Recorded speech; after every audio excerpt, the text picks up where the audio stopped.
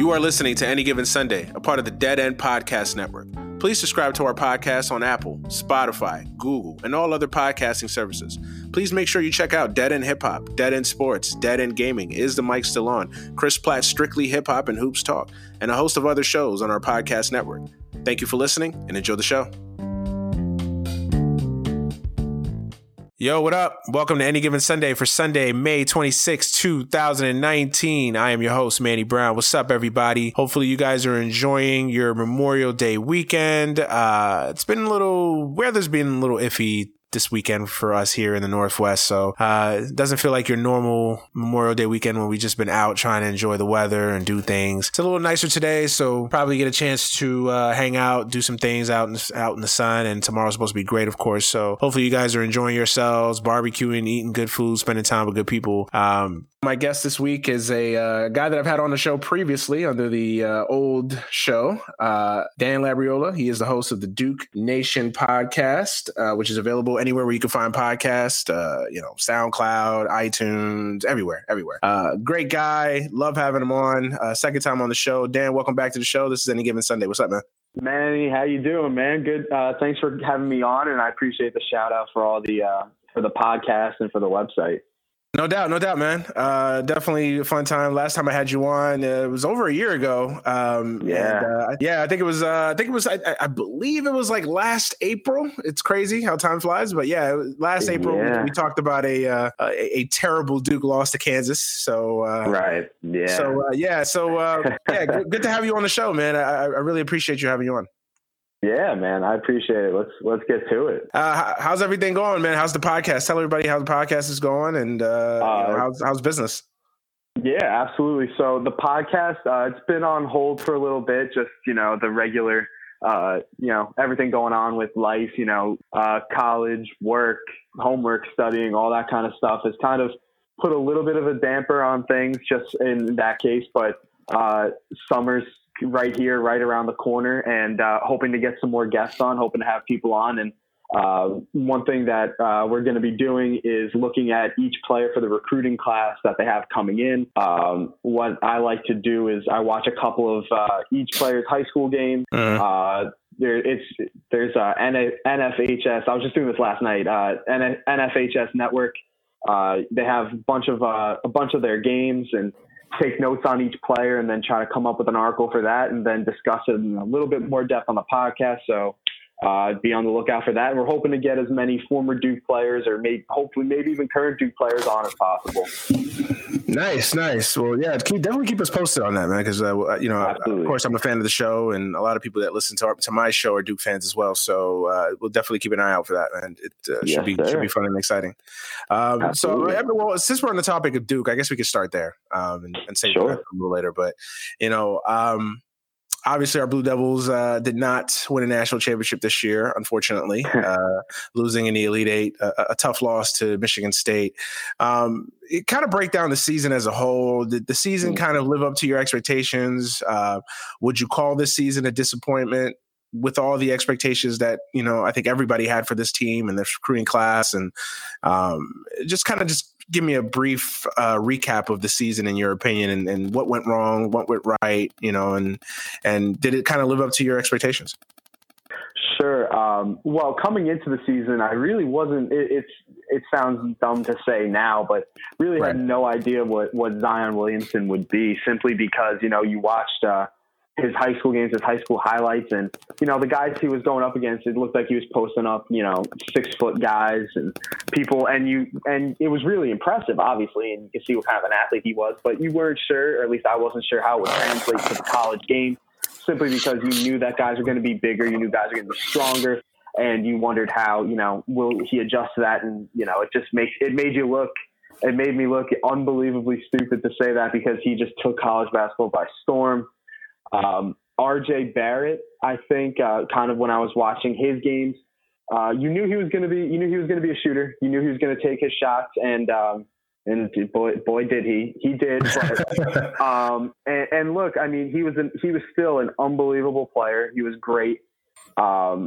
Cam Reddish, of course it was frustrating to watch because you knew the talent he had, and you see all the videos coming out now of, all the stuff that he's doing in his workouts and how great he looks, and you wonder where that was at Duke. And I pulled together, after their Michigan State loss, was kind of looking at the statistics, and he was, I think, the worst high volume 3-point shooter in a single season in Duke history. And you look at the guys who were on that list, and by that I meant I looked up who took 7 or more threes per game, and then looked at their shooting, and then looked at their 3-point percentage. And the guys that are on that list, obviously, JJ Redick, Jeff Capel, John Shire, guys who shot a lot of threes, and the reason they shot a lot of threes is because they made them. And right. Cam obviously, had the reputation of being a 3-point shooter, and that was his game. Those were his shots, and he just didn't knock them down. But to get to your question, I think, the season as a whole was really,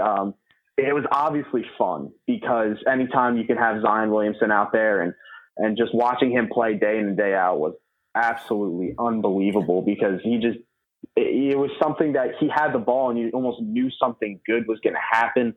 And he would just, his post moves, everything he did was so smooth and electric at the same time. It was unbelievable. And of course it got frustrating throughout the season, because something I talked about in the beginning of the season, you didn't know where the shooting was going to come from. And I think that really reared its head, and it hurt them. It hurt them because, it's tough when the one guy who can shoot doesn't shoot well. And then I think RJ Barrett actually shot worse from three than both of them. No, not worse than Cam. He shot worse than Zion. Zion, I think, shot around 34 or 33%, which for him wasn't bad, but that was discouraging. And I think, anytime when you're a fan of a team like Duke, it's really tough to say whether or not a season was successful, because you're based on winning championships, getting the Final Fours. And once again, they came one shot, 2 shots away from going back to the Final Four, just as, we talked about last year with Grayson Allen's shot against Kansas, that just couldn't fall. Obviously when your season ends with a loss, as it does more times than not, it sucks. It's tough, but I'm definitely interested in seeing how this team will be this year. And I think they kind of let this one get away by having RJ take the last shots in a good few games. And that's nothing against RJ. He's a tremendous player. He's someone that, if Zion weren't on the team, that's who you'd want having the ball. Right. In the last, 2 minutes of the game. I think it's something that they actually didn't do enough, is that when their offense stalled and they needed buckets, they just didn't. The easiest thing would be to just dump it to Zion, and they didn't really do that, which got frustrating. And obviously they didn't do that at the end of the game against Michigan State. And RJ missed a free throw. It happens, but you just kind of have to move on from that and look at this new team and see what they have, what's in store for them. Yeah, I agree with most of everything that you said. It's crazy because I was, and I know you said you sound bad saying that now, but I think most people were with you, man. I think that, I watched a lot of Zion. Well, I can't say that. I watched a lot of his highlights, and I think I watched one of his high school games that happened to air on ESPN, I think. And watching is a strong, I paid attention to it. I wouldn't say I watched the entire game in its totality, right. But yeah. But obviously you watch the kid and he's impressive and you see all the highlight dunks and everything, but I was with you. I didn't know how that talent was going to resonate in the college level. Like, I knew he'd be good. I knew he'd be impressive, but I didn't know he would be that good. And I think the thing that would worry me is how all the guys would mesh, especially RJ Barrett, who, I think a lot of people forget now, but RJ was seen as the can't miss uber prospect coming into Duke. He was the 5-star. He was the number 1 recruit in the nation. I think people forget that now because of Zion and everything that Zion became and brought with him. But, RJ was the guy. And, I was worried that, how was RJ going to fit in with Cam Reddish, or how was Zion going to fit in with Cam Reddish and RJ and Trey and the guys that we already had on the team. But I think the thing that was most impressive about Zion is how much he got better as the season went along. Like, it just was scary how he just was so much better than the hype. And then he continued to get better. Like it wasn't like he was better. Like he was already better than as advertised. And then he continually got better. Like he shot the ball better as the season went along. And his passing, that's the thing to me that really kind of impressed me. His defensive instincts, his passing. I mean, he's just a tremendous player. And I'm with you. This season was very fun. I kind of look at this season as kind of a tale of two tapes. Everything that happened before Zion got hurt, and then everything that happened after Zion got hurt. And I really kind of feel that the infamous shoe breaking in the North Carolina game, that kind of derailed us in a lot of ways, because I really thought we were playing our best basketball going into that North Carolina game, and the team was just firing on all cylinders.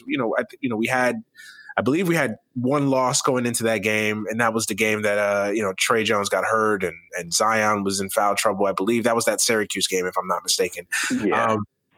But other than that game, we just firing on all cylinders, and then just obviously the North Carolina game happened, and then we lost a bunch of games right after, just trying to adjust without Zion. So and then of course he comes back in the tournament, everything looks good.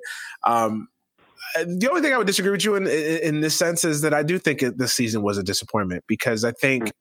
Obviously we talked about it last year with that class, with Marvin Bagley and Gary Trent and those boys. But I think that when you look at this season and you look at that recruiting class, I mean, this is a once in a lifetime recruiting class. I mean, coaches would sow their right arm to get a recruiting class of this level, and you got to win. And especially in this era where you're not keeping these guys for 2, 3, 4 years. I mean, this is a 1-year deal. I mean, and you have to get it done. And I know it's a lot of pressure, especially in the college game and the tournament, the wild card aspect of the tournament, that, it's hard to just, base your season on just championships. But I think if you're a Duke team that, relies on these big time classes coming in, I think you got to get the job done. And I said the same thing last year, and I think this is a disappointment. And I think this year it's tricky. Do you think that this loss this year was more disappointing than the loss last year?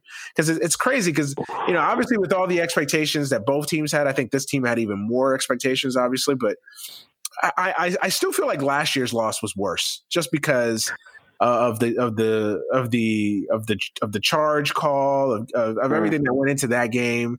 And I thought that we played a great game. It just lost and got the benefit of a bad whistle. I think this year we just didn't play well in the tournament. I mean, we just didn't play well. Yeah. And honestly, we were lucky to be where we were. So I think that that's what makes last year's loss a little worse for me from an emotional standpoint. What about you? What do you think?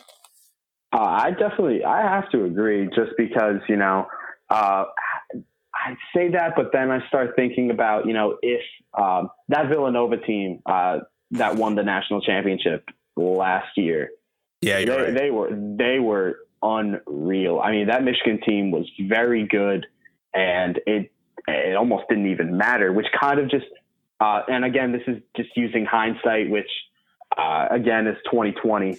I do think, though, that if Duke were to advance this year after, if they had beaten Michigan State, I thought that they were going to win it all, because on the other side of the bracket, on the other side of the bracket was UVA, and nothing against UVA at all. They're the national champions, and it sucks living in Virginia currently with seeing all the national championship stuff. But Duke had their number. And Duke just outplayed them the 2 times that they played against each other in the regular season. It was, they just outplayed them. They were so good. And that game at UVA was the best game outside of the first game against Kentucky that this team played together the entire season.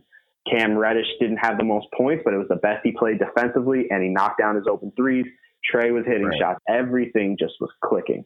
And that's what kind of makes me think that this one should be more disappointing than the previous year. But my gut still says, watching that ball hang on the rim for Grayson, and then seeing the charge call on, or not, then the block on Wendell, that obviously sucks. I mean, I don't know if it would have led to a national championship that year. I do think it would have this year, but I think I do have to agree, just because, but again, it's actually the same thing that, Coach K called the play for Grayson when, boy, no one could stop Marvin Bagley. And he didn't call play for Bagley. He didn't call play for Zion. Again, you know, for a lot of people, it's a sin to talk against Coach K like this, but it's just, you know, it's spitballing. It's, you know, thinking about what would have happened, which obviously is easy in hindsight, but it's not necessarily talking against Coach K, more just, you know, things that maybe could have been done differently, maybe things that should have been done differently. You know, he's the greatest coach. He's the greatest coach of all time, and obviously I'm someone just, you know, sitting on my couch right now, but it's just little things that you pick up on that, you know, you may have differences in opinion. No, absolutely. I mean, and look, if you're a Duke fan, I mean, you love Coach K.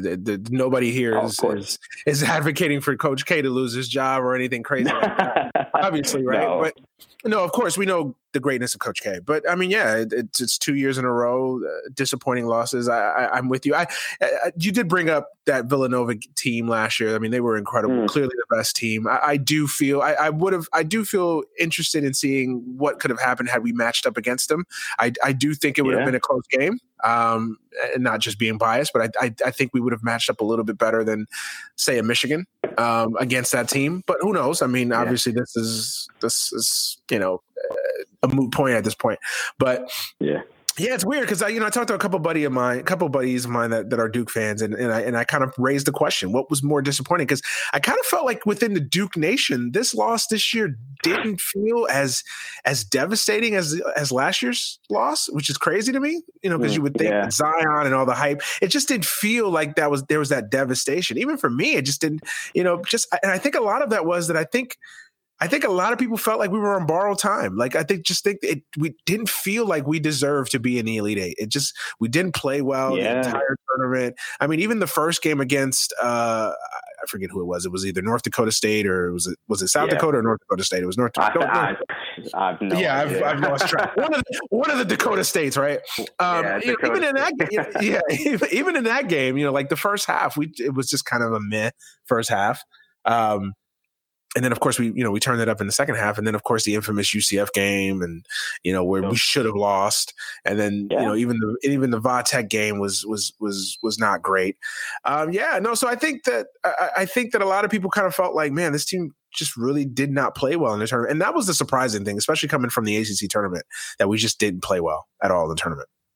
Yeah, I think it did also. It also comes back to teams, you know, they had a full season to game plan, or not a full season, but, you know, they have a full season's worth of numbers and statistics and highlights and film to watch. So, I mean, also, you know, UCF, that was probably the worst matchup that Duke had the entire time, because you have a team that is predicated around getting to the basket, and you have 7'6", Taco behemoth of a human being in Taco Fall, just standing right there.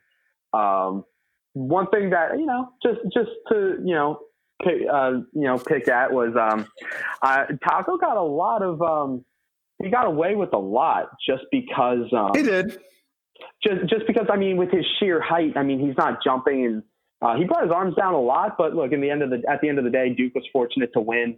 Aubrey Dawkins was unreal. Wow. Yeah, he opened some eyes. I was like, man, where has this kid been, and why wasn't he at Cameron? He was at Michigan, and for whatever reason, it didn't work out for him there, and transferred to play under his dad. And boy, did on the biggest stage, he balled out. And that's just, I mean, it's the nature of the tournament. And, you know, Duke got a couple fortunate bounces, and then the next game got a fortunate bounce against Virginia Tech. And, then, you know, you miss a free throw, like I said, against Michigan State. And you kind of have to just brush it off and say, you know, it's the nature of the tournament. It sucks for a while. You don't feel good waking up the next day, but, you know, you know that the part that hurts the most is that I don't think I've loved a player like I love Zion, probably since JJ Redick was at Duke. And I mean, I was little when JJ was there, but I don't remember. It's funny because I don't really remember watching him play, because he was there from like think 03 to 06, and I was, oh God, 03, I was like 7, so like 7 to 10 years old around there. I know I'm crazy. You're making me feel old right now, man. Thank you. Yeah. And so I don't, oh man, I'm not trying to do that. Just trying to say that I don't remember watching him. I remember how much I loved him, and I still to this day. And is the reason I follow the Sixers this year. But boy, Zion just played hard 100 times out of 100. He put his body on the line. He did everything he could for this team to win. And they came up short. They came up short, and it really sucks to hear. Or it sucks to see. Really. Yeah, no, definitely. No, and I'm with you on Zion. Just and that's the nature of this one and done aspect of the game now too. Is that it's hard to kind of get attached to players because I mean you're essentially rooting for them for 5 to 6 months essentially, and then they're gone. Yeah. So there's not that attachment. I remember, not to show my age a little bit, but I was in high school when JJ was playing for Duke and my favorite player. And then it was just phenomenal watching him play for 4 years, and the excitement, the level of energy that he brought every single night playing. And so, you're right. I hadn't felt that same energy a little bit with the 2015 team because, obviously the national championship and the great caliber of players we had there. But this is the most fun season I've had as a Duke fan, really since that 2010 team. That 2010 team is still one of my favorite teams because of, that wasn't the greatest as far as talent, but I just loved every single player on that team. John Shire, Nolan Smith, Kyle Singler, watching those kids come in as freshmen, develop, and turn into a national champion. It was so this was really one of the most fun seasons I've had as a Duke fan. I'm with you. And then watching Zion play and develop and be everything that he was advertised to be and more, was fun. It was absolutely fun. And I think that's the real disappointment of it is just how much more fun could it have been had they won a national championship, had they finished the job off, but we'll probably never know. So, not probably, we won't know. So, it's definitely disappointing. So let's talk about this incoming recruiting class. Obviously the nature of Duke, one season ends and another season begins, or the transition into the next season begins. Talk about this recruiting class. Obviously it's not as highly touted, I would say, as the classes that they've previously had. I mean, they're still the number 2 recruiting class, I believe. They're still the number 2 recruiting class in the nation. Memphis overtook us here late with that class. Yeah. But, talk about this recruiting class. Obviously the standouts are Vernon Carey Jr. and Matthew Hurt. Talk about those guys. Talk about the other guys that they've signed in this class. I know you've done a lot of work on following those guys. You'll just kind of talk about what you see in those guys and how this class fits with this team, with this year's team. Absolutely. I do have to say, boy, I know that Memphis caught a lot of flack for who they fired, Tubby Smith, or I think, and then they brought in Penny Hardaway, and man, did that pay off for them. Kudos to Penny. Kudos to Memphis.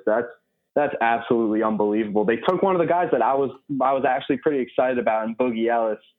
I don't blame Boogie Ellis at all, simply because Duke recruited really late. They recruited Cassius Stanley, and they were going to play the same position. He saw the writing on the wall that Stanley's a higher rated recruit. He's a better athlete, so he knew he was going to struggle for playing time. And rather than waste his time and even if it were like, Jordan Tucker, where he came for like a semester and then left, he figured, there's no reason to do that. Just reopen my recruitment now. I guess I'll start with Cassius Stanley. He's another one of those combo guards for Duke that struggles shooting. He's an unbelievable athlete. You can look at any of his highlights. You see him between the legs, dunks, all that. Great driver to the basket, but again, it's the same issue that Duke had this year with some of their guards, and that he can't really shoot at a high clip from the 3-point line. His game is predicated more on getting to the basket, finishing around there, because like I said, he's an unbelievable athlete and unbelievable foot speed. It's tremendous. Watching Vernon Carey now, very athletic. It almost sucks that he's coming in after Zion, because they're not similar at all. He's obviously he's a more traditional big, but you watch how athletic he is for a guy that's 6'11", And of course, you're thinking about Zion, and Zion's once in a lifetime talent, and you're watching Vernon Carey, and the moves that he has are great. He has such quick feet. He stays, if he gets switched onto guards, he can slide his feet well enough to stay with guards. He does take some plays off. You can see that there are questions about his motor. And that's not something you want to hear, but, Duke had, coming in last year, there were questions about Cam Reddish's motor, and there didn't really look like there was a problem there with his motor. He played some unbelievable defense this year. So right. You hope that coming into college, things will change there, but. And it's hard to judge sometimes too, because they're high school kids. They're winning every game by like 45 points. So it's easy to take away. I'm not being okay with it. I'm just saying, No, and I was actually just about to get to that, because the game like that I'm watching now is, they're up 35-5 or 25-5, whatever it was, and he's not running back, sprinting back on defense, and I don't know whether it was that he got his first break with about 3 minutes left in the first half, and they played 8-minute quarters, so he was on there for 13 straight game minutes, and that takes a toll on anyone. Right. Or, but you can see he has the instincts, and you like that. Then they're bringing in Wendell Moore, excuse me. He, again, another guy who can get to the basket. He has the makeup to be a very good defender, which is something that you really look for with this Duke team, because like any team, they're going to be able to score. And because Duke brings in those guys, that they're good scorers, especially Matthew Hurt, who I'll get to in a second. He can shoot the lights out. If these guys can come together and defend, and obviously you have the defensive player of the year in my eyes, and Trey Jones, just right there leading you. It's unbelievable what you can do. And Wendell Moore has all the tools to be an elite defender. Not a great outside jump shooter from what I've seen. You'll see it more when I do those posts and when I do more of my homework on these guys. He can be a mid-range guy, and I think there's definitely value to that, and value to, even if he can just hit corner threes, that's something that you want from him, because it's something similar, like we said, to Zion, that, if he can hit corner threes and just spread the defense out a little bit more, it opens up the lanes. And that's actually something I didn't say about Vernon Carey is I love his shot. You look, and I think the game that I'm watching right now, he's like 2 for 5 maybe, or 3 for 5 from the free throw line. Maybe 3 for 6. I'm not 100% sure, but you look at his form. It's beautiful. It looks so natural. It's smooth, and it's the same thing with his jump shot. It's a very smooth jumper that even it leaves his hands, and you think, all right, this one's going in. Right. You don't feel that same way about Stanley or Moore. But again, Moore's a very, very valuable player for this team, and someone that, as I watch Moore, I'll be able to see if he's going to be someone who can create off the dribble. I don't necessarily think that will be him in this sense, because you have guys like Trey Jones and, Cassius Stanley, who will be kicking it out and looking for shooters to kick out, which is where Matthew Hurt comes in. Like I said, dude is a dead red shooter. And it's something that the Duke team from this past season really could have used, is that one guy to come in and, Hurt, I think it's like 6'10", 6'11". Yeah, big time. He's very skinny, and it's just, he's a stretch 4, stretch. At times he could be a stretch 5 if he wanted. And he's just, one of those guys who can spot up. He can dribble. He can take you in the post and fade away. He's not someone that I necessarily think you'll feed it to him in the post and say, go to work. Unless he has a mismatch on him, and then he can use his height. Definitely something to watch is to see if he, I'm sure he will gain strength as while he's here in the summer at Duke. And I guess that kind of covers the recruiting class. And then you have the guys coming back. Obviously you have Trey Jones. Of course, it's still an unknown whether or not Javin's going to come back or whether or not Marquise is going to come back. If Marquise doesn't come back, which it's kind of looking that way, it's from just the general things that, rumblings, it's not looking like he necessarily will come back. It leaves Duke kind of thin because, I do think Javin will come back. I don't necessarily, see him as someone who would, spend time in the G League just rather than his senior year. I obviously could be wrong, but you never know. Yeah, absolutely. You never know. But for just this case, let's say Javin comes back and Marquise doesn't. It still leaves you kind of small there because you don't even have that Antonio Brankovic to throw in for a couple minutes if you absolutely need. Right. You would need Javin to come in and defend the 5, and then there's just still so many question marks coming off the bench. You don't know what are you going to get from Goldwire, who I loved last season. I loved him too. Yeah, him and Trey Jones together, I think it's a terrific lockdown defensive lineup for late in the game. But still leaves you with very little shooting. Alex O'Connell hasn't been able to do anything other than be a spot up shooter just yet in his Duke career. And a lot of it is because he's not getting playing time because when he's out there defending, he gets beat backdoor a lot and is someone that defenses kind of target. So it'll be interesting to see. And then Jack White, obviously, I call myself the president of the Jack White fan. Yeah. It got tough for a while there when he was in that big slump, but he can defend. It's just a matter of whether or not he can actually hit his shots. And if he's hitting his corner threes, which is really all that you need from him, it's a different kind of Duke team. But it will be interesting to see how it all meshes together. I do think this Duke team has the potential to be a very good defensive team. I'm not so sure about offense just yet. We're gonna have to wait and see how the shooting comes about. That's a great breakdown. Yeah, I've only seen Vernon Carey and Cassius Stanley play. I've been impressed with Vernon Carey for a while. And I was with you, and I love that you said that it's interesting. If Vernon Carey comes in any other year before Zion, I think people would just absolutely love Vernon Carey, and he'd be the hyped recruit. But kind of following Zion, everybody's going to compare him to Zion, and then you're right, they're not the same players at all, obviously. Yeah. When I watched Vernon Carey play, and I watched him play one of his high school games, and then I also watched, obviously mixtapes and highlights of him. And it kind of reminds me of a younger, a little bit more athletic DeMarcus Cousins. That's the kind of vibe that I get from him just watching him.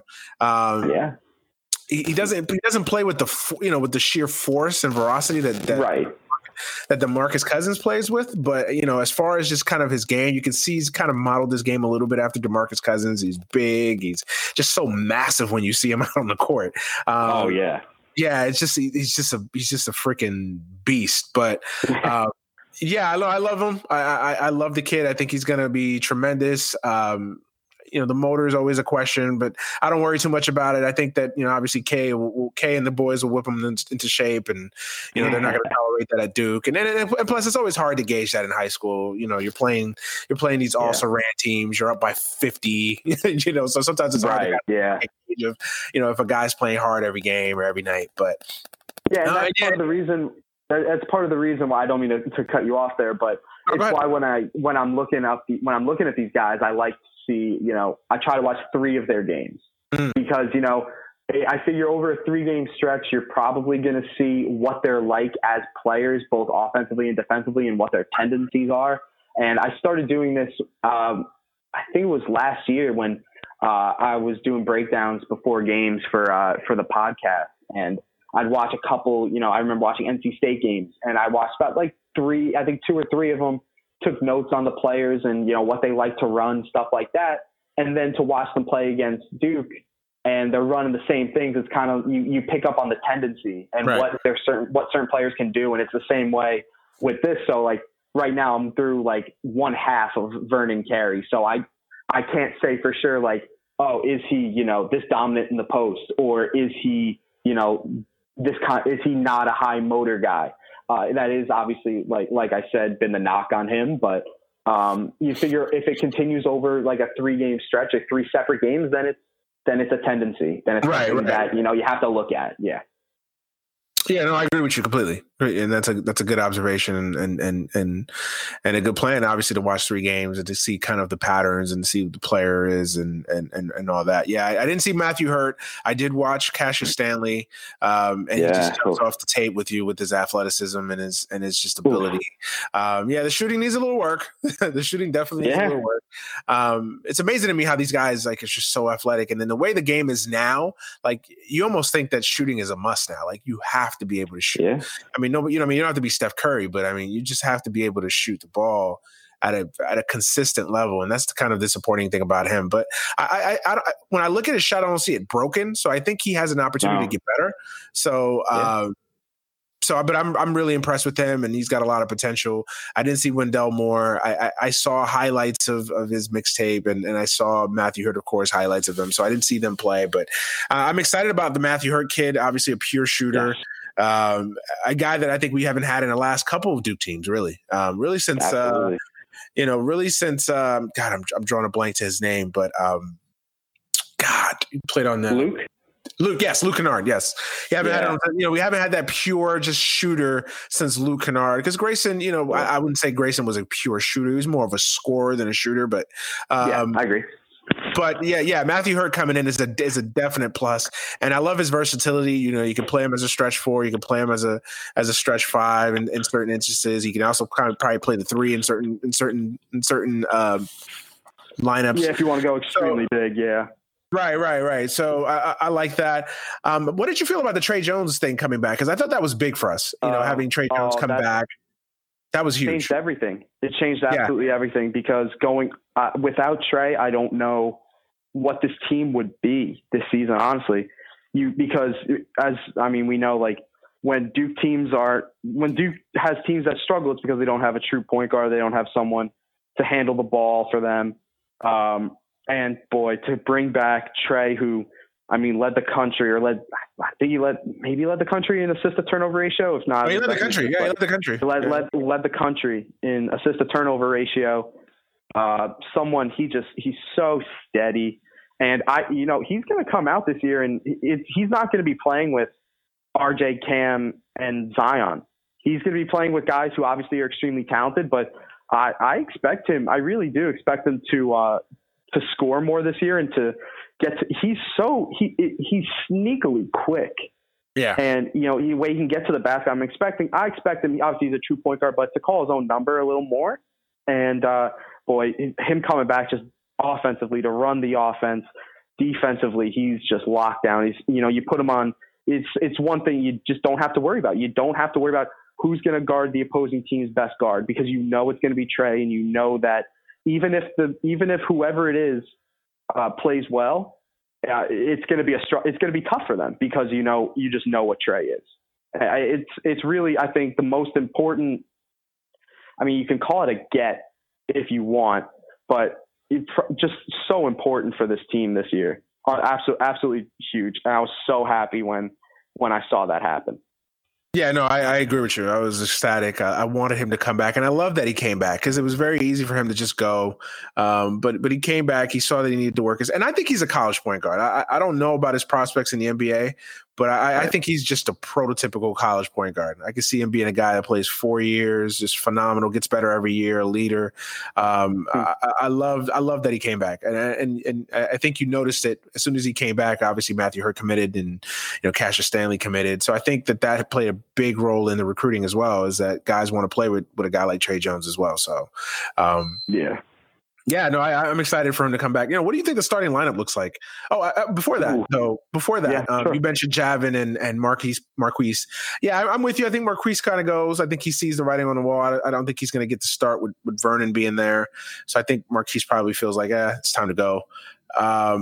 Javin, I'm with you. I want to see him come back. And the thing about Javin is how great defensively he is.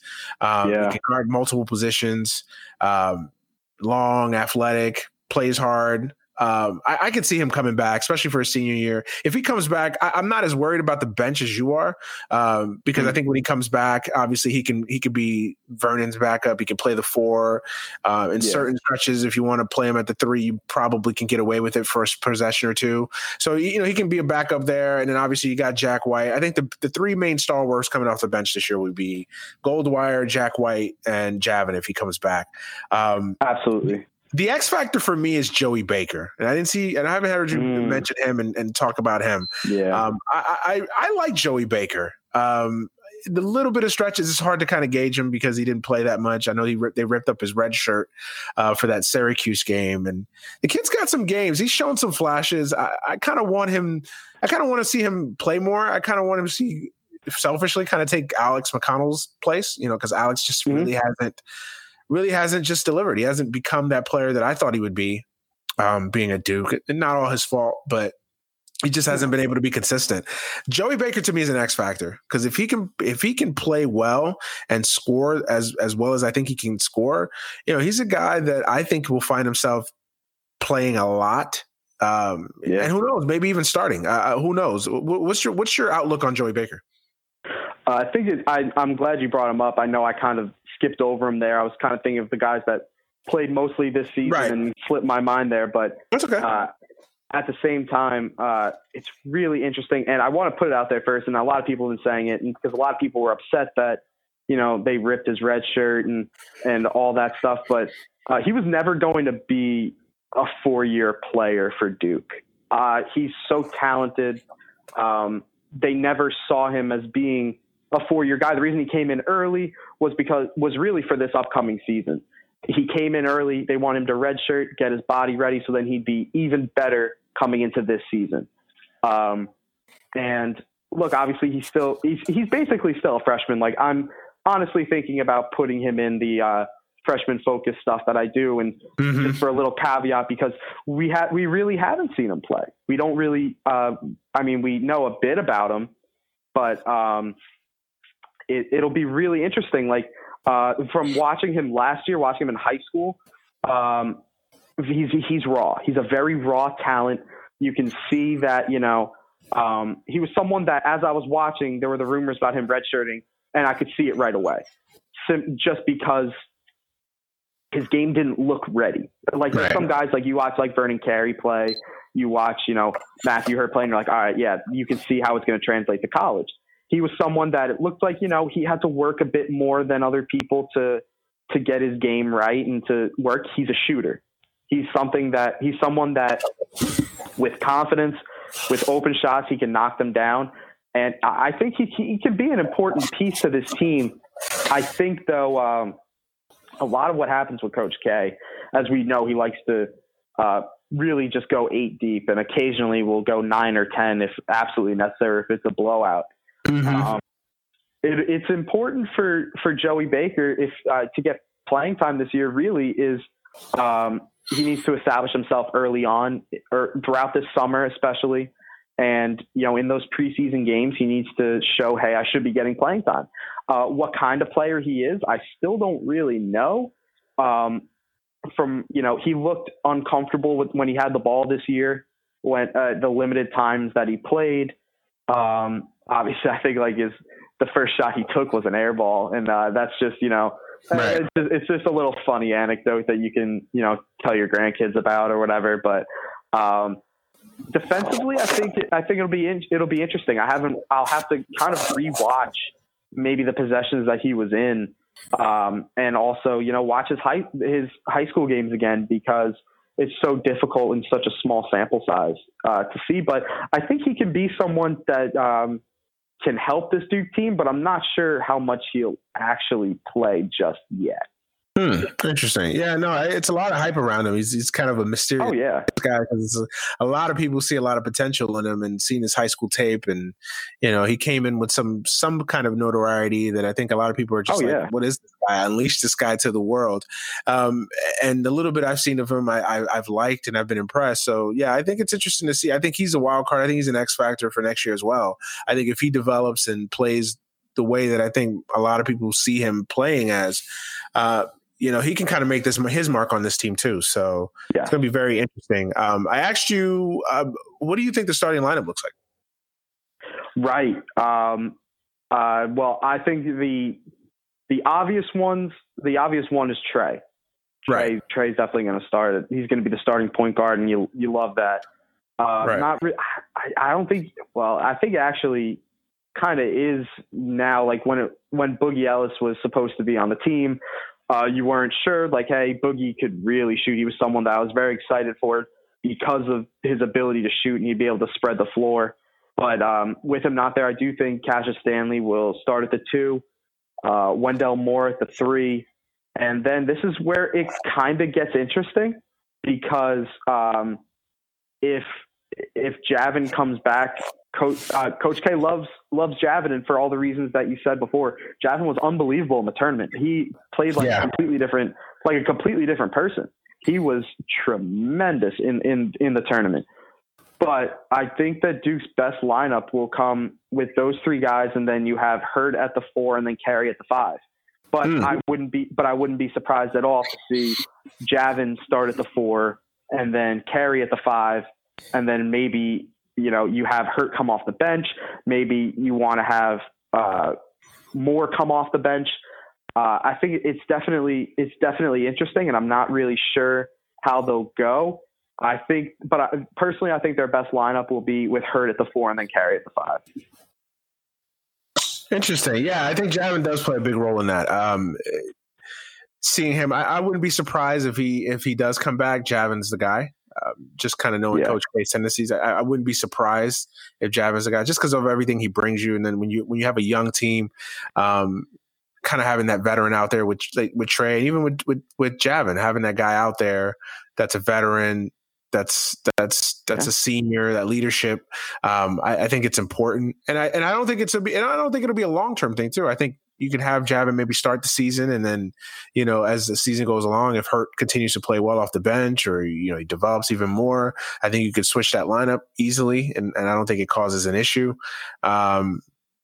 Wendell Moore at the 3 is a little bit iffy because of Kent. Again, Joey Baker's the X factor there. If he shows out in the preseason, I can see Joey Baker maybe forcing his way into the starting lineup and pushing Wendell Moore to the bench. So it's very up in the air. I agree with you. I was just kind of throwing that out there because a lot of talk about what the starting lineup would be. I think most people think like you that it'll be Trey, obviously, Cassius Stanley, Wendell Moore, Matthew Hurt, and Vernon, but I think it's still up in the air. I think especially the 3 and the 4 are still definitely up in the air. So it should be interesting. It should be definitely interesting. Yeah, it's something to look forward to for sure. Yeah, see how it all shakes out. Yeah. Yeah. No, we'll see. It's a little. I know it's too early to be talking about college basketball. So I know our listeners are going to be like, "What the f?" But no, it's. I just wanted to have you pick your brain about it because it's still kind of fresh in my mind as far as Duke and the loss and the roster going into next year. Before we kind of transition over though. Do you see Cam getting drafted in the first round of the NBA draft? I mean, we're not the first round, but in the first 5 or 6 picks, he's kind of the one guy that I've seen. He can go as high as 4. He can go as low as maybe 10, 11, 12. Do you kind of see him in that range, or do you see him higher, lower? What do you think? It's so difficult, and it really gets down to who do you believe the real Cam Reddish is? Right. Because at Duke, it's tough to justify, just from a front office perspective, can you justify saying, look, I understand this guy shot, 30% from 3 or whatever it was, and 35, 40% from the field. His numbers aren't great. He had a lot of turnovers, but he's someone that we want to take with the 4th overall pick. That's a difficult sell. But at the same time, you watch him in high school, you watch his workouts. He is unbelievable. He is an NBA draft combine darling. Someone that has all the measurables. He can defend. He's 6'8", has a really nice shot. It's really difficult. I don't think he'll go past 8. I think I'd see him anywhere in the 4 to 7 range, just simply because of the talent that he has there, and the fact that a lot of times when you pick in the top 10, you want to, or especially I'd say even the top 7, you want to pick and you're trying to find, you have to nail that pick. You really do, because if you can't hit on a pick 1 through 7, it's going to be a difficult draft. It's going to be a difficult way to develop your team. And, you can miss on, a guy who maybe is a low or has a high floor, but maybe a low ceiling, or you can take the risk and take a guy like Cam, where you don't really know what the floor is because he was pretty off at Duke. But his ceiling is, I don't want to steal MJ's line and say the ceiling's the roof, but, his ceiling is so high. You see the athleticism, and I do think his game is more similar with RJ, with more space and better shooters and the way the defenses play. He'll be a lot better in the NBA, and I think that's the case with both RJ and Cam. And I don't see Cam falling past 7. Yeah, I'm with you on that. I'm with you on that. Yeah, I think it's hard to really evaluate Cam Reddish because it's hard. I mean, he played with 2 superstars essentially, and his game. I mean, when you have these super teams, one guy inherently is going to have to adjust his game, and Cam Reddish was the guy. He became more of a spot-up shooter, and I don't think that's his game. Obviously, I think and you got to think about it. All his life, his entire basketball career, he was the guy. He had the ball in his hands. Oh, he yeah. created shots for himself. I like the kid. I think that was one of the most disappointing aspects of this season was watching Cam Reddish and just like you saw the flashes. It's like, man, I see it. It's there. Like, and then it's like, you couldn't quite get there with him. It's like you saw flashes of it, and it's like, man, if this kid ever puts it together. I remember that what game did he have that was just that phenomenal game? I think it was that. Was it the game like right after Cam got hurt, or not Cam, Zion got hurt, and he just balled out. It was one of those games. It's hard. They all after a while, but really, really played well, and he showed flashes of it. He's just like, man, this kid, if he could just do this every game, it's amazing. But he'd be a beast. But yeah, no, I agree with you, man. I love Cam Reddish. I love his potential. I agree with you. I don't see him sliding past maybe 8. To me, once you get past the top 3, it's all based on potential. I mean, absolutely. Can you really tell me right now that Darius Garland is that much better of a pro prospect than Cam Reddish? I mean, Darius Garland played what, 1 game, 1 or 2 games? Yeah, he only played a couple games. Yeah, exactly. Then he got hurt, and I like that kid too. But I mean, you can't really sit here and tell me that you'd make a better bet with Darius Garland than Cam Reddish. I mean, I don't think that's a fair. I don't think that's a fair assessment. So a lot of the NBA draft is just projecting and looking at ceiling, and I think you'll find a GM that thinks Cam Reddish it's got a high ceiling and it's going to bet on that. So we'll see. Yeah, absolutely. The Hawks have been a team that's been rumored to absolutely love him because they love his size and they love his ability to shoot. Yeah. Yeah, I mean, if you could shoot and have that size and that ability to create your own shot, I think, I think he's got a shot. He's definitely got a shot. Just think of him, Herter, and Trey. The Hawks are building something there. They really are building something there. And it's good to see. Let's transition out of college basketball. Let's put the Duke thing to bed. Let's talk about our Mets. This time last week, it seemed to be a dumpster fire around the Mets. They had just gotten swept by the Marlins. Mickey Callaway was hanging on by a thread. And obviously this week, I mean, it's the nature of baseball. I mean, that's why it's a marathon, not a sprint. I mean, 1 week can change everything. They're winning today so far. I won't spoil it, but just talk about the last week of being a Met fan. Let's talk about everything that went through. I mean, it was funny. I posted a meme that one of my friends sent me. It was basically the news wire in MLB at bat, where for 45 minutes you had obviously the Mickey Callaway and Brody Van Wagenen meeting, and then you had Brody Van Wagenen coming out with the injury to Jonas Cespedes. Then it's just like 4 stories in a span of 45 minutes, and I'm like, yep, that encapsulates being a Mets fan. Like that just essentially encapsulates this Mets season, being a Met fan. So talk about this past week, everything that has gone on. I guess we could start with the Mickey Callaway thing. Are you one of the guys that think really Mickey Callaway should be fired? Do you think he should be fired, but it's not all his fault? Do you think you should give him some more time? Where do you stand on the whole Mickey Callaway thing? Well, I think you summarized the week pretty well, and just that I'll get to your question in a second. It's just that, you think that you can't get much worse than getting swept by the Marlins and, not even being able to get hits. And then when you do get hits, your pitching doesn't go. And then, right. You start off a press conference saying that your star player, who was probably going to be out for the year anyway, is definitely out for the year because he fell into a hole in his ranch. And then you get to, by the way, Jed Lowry, we just put him on the 60-day DL because he's still hurt and he got another injury. And then it turns into, oh, by the way, the real reason that we're all here is because Mickey Callaway is actually safe. His job is fine. We gave him a vote of confidence, but a vote of confidence basically just for now by being vague and saying he's our coach, like now and, into the future, whatever the exact verbiage was. Right. For the foreseeable future. That was the foreseeable future. Yeah, exactly. And that's a nice way of saying he's still our manager now. If this slide continues, he won't be the manager much longer.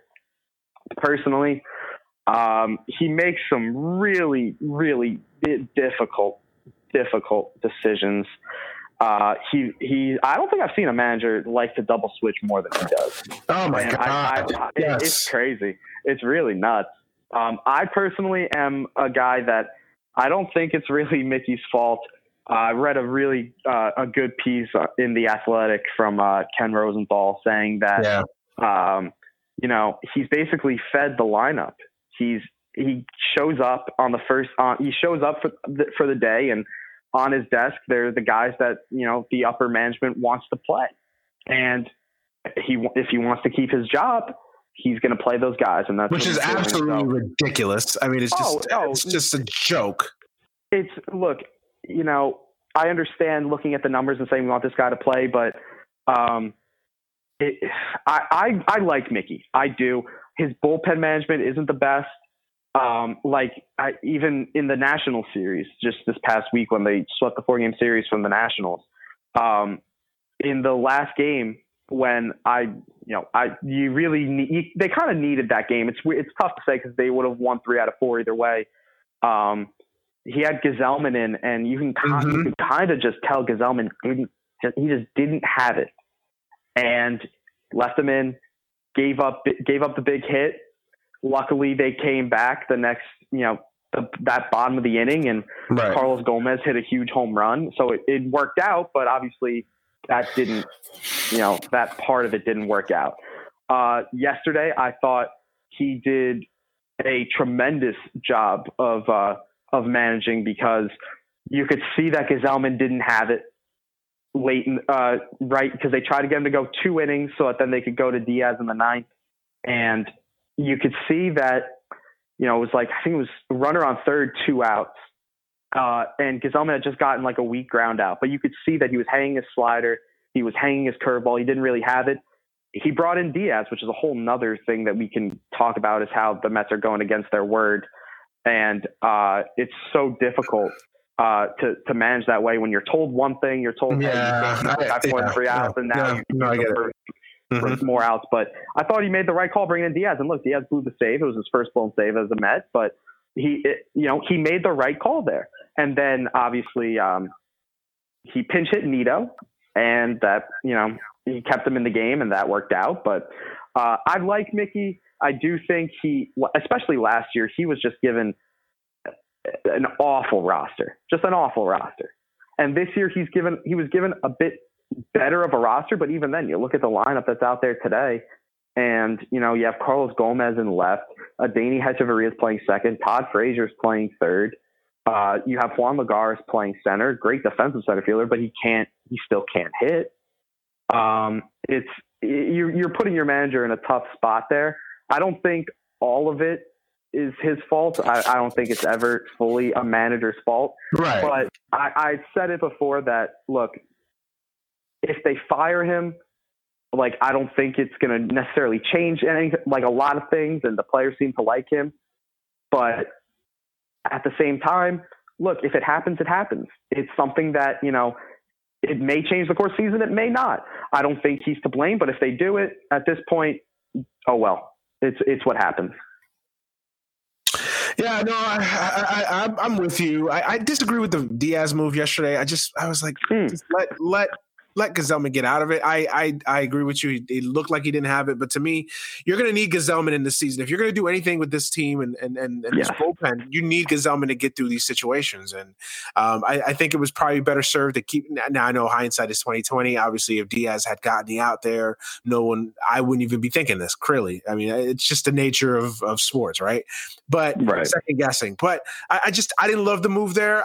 I could see I could see your perspective on it. I'm okay with it. But just in general, his bullpen handling, I'm not as high on Mickey as you are. I like him. I think he's a good person. I get an Art Howe vibe from him that I don't think he's just a New York guy. I just think he doesn't. I mean, he's still awkward in his press conferences. Oh yeah.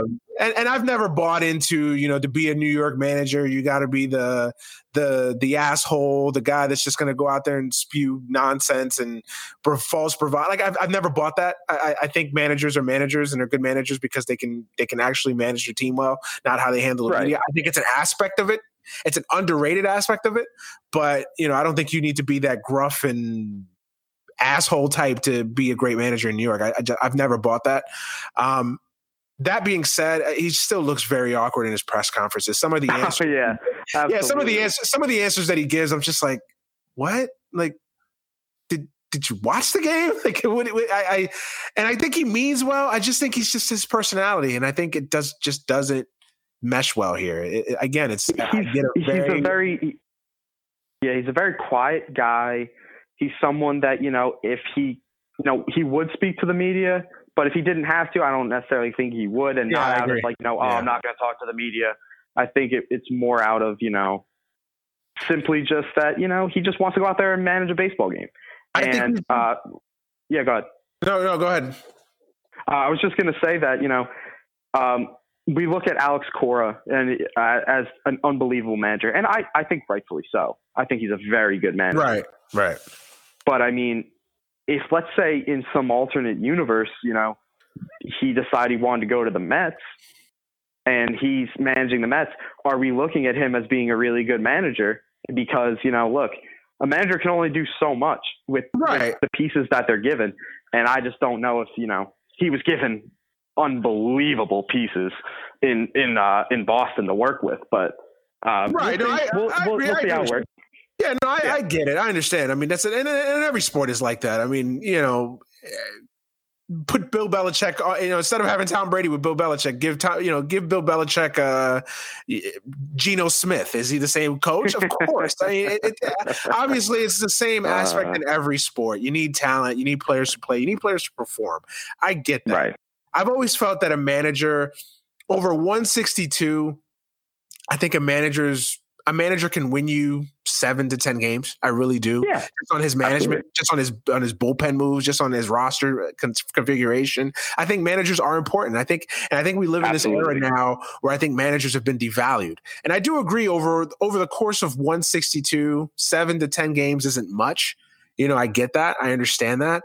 But I think where you're really seeing managers be overlooked is in the postseason. I think managers are everything in the postseason. And when you have a manager that can't do the job or is ill-fitted to do the job, I think it definitely shows in September and it definitely shows in October. I mean, you need these guys to be able to know what they're doing.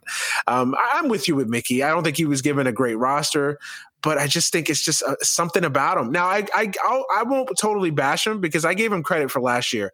That team really played well in the second half, and that team could have fell apart. That team could have completely crashed and burned. They could have lost 95 games, and nobody would have batted an eye. But that team hung in there. They fought. They played better as the season went along. Now, granted, it was July through September, and they had probably one of the worst Junes in the history of Oh man! I mean, the history of Mets baseball. And that's saying a lot for a franchise that had a 40-120 season. What was it? 5-25. Yeah, it was like 5 and it was like 4-26 or 4. It was just horrible baseball. So I give him credit. I gave him credit for that. I gave him credit. That team didn't give up on him, and that showed me a lot from him. And I came into this year with an open mind on Mickey Callaway that maybe he's gotten better. It's still the bullpen management. You think maybe he's comfortable? Yeah, no, the bullpen management suspect, absolutely. Yeah, it's terrible. The way he handles the media, and again, I'm not saying he needs to be, I'm not saying he needs to be Bobby Valentine or anything, but the way he handles the media, it leaves a lot to be desired. It's just some of his moves, the strategies. It's just not all his fault. So who would you place the blame on then? Is it Brody Van Wagenen and some of his moves have not worked out? Who would you place the blame on this season for? It's beating a dead horse, but when you have owners that refuse to spend money in a big market, this is what happens. If you look, I think in the article, the Ken Rosenthal article, he stated, or it might have been a different article on ESPN, stated that, the Mets payroll is like 155 or 159, something like that. And you're like, oh, that's actually, not bad. But then you account for the fact that Cespedes 100% is not going to play this season. David Wright is 100% not going to play this season because he essentially retired without retiring. And from the insurance policies, they're going to get money back. And if they don't reinvest that money, you're looking at a payroll of like $125 million, which is not going to be competitive unless you have young, really, really young guys that are coming up that, can make that big of a difference. And then you can, like, if you have, let's say, like Francisco Lindor kind of player where, before arbitration, he's making like $1 million. Like, sure, that brings your payroll down a lot, but the fact of the matter is that, yes, they brought in Cano and he's getting paid a lot. Yes, they brought in Wilson Ramos and guys like that and Jed Lowry. But at the end of the day, this is a New York market. The Mets needed a third baseman or shortstop, whatever you wanted to call Manny Machado. They could absolutely have used a left fielder or a right fielder, or if Bryce Harper could play center field, you can bring in Bryce Harper. But the fact of the matter is that they can't. They didn't. And as long as this ownership is in control of the team and really just invest in the day-to-day operations of this team, and they really do, they meddle a lot in the day-to-day operations of this team, it's going to be tough to be successful. Now, look, if they say, you know what, I don't care anymore about saving money. We're going to go out and spend. We're going to get the best players. I'll give them credit because they'll deserve that sort of credit. But if you're letting top free agents go and they're not even being rumored to come. Yes, thank you for bringing it up. That was the issue I had. They're not even getting meetings. Like in the past, they would at least meet with a Vladimir Guerrero. They would at least meet with some of these free agents. And the classic Met thing. Well, we offered him a contract and he didn't accept it. Now there's no word on what contract they offered him or whatever, blah, blah, blah. So it was the perfect spin by the Wilpons to say, oh yeah, we're trying to spend money. See, we made Vladimir a 5-year, $10 million offer. No, he got $150 million by the Angels. Like that wasn't an offer. Like, but but I get it. Like, but no, they're not even getting meetings. They're not even being rumored. Like, it's not even you're not even having a dinner with the guy just to see, just to see if you could kind of lowball him. Nothing. That's the upsetting part. Manny Machado, I sat there all winter and I was like, sign Manny Machado. David Wright retired. Yeah. You have a huge hole at third base. He wants to come to New York. Obviously, he wants to be a Yankee, but he wants to come to New York. I'm like, sell him on New York. Yeah, sell him on the East Coast. Sell him on New York. Sell him on the fact that you come to the Mets. You're the face of the Mets. You're 26 years old. You could be a Met great for 10 years, play third base. You could even play shortstop, maybe move Ahmed Rosario to second or move Ahmed to third or trade Ahmed for another piece. Like that wrote itself. I was never high on Bryce Harper. I think Bryce Harper's overrated. I would have never paid Bryce Harper that money.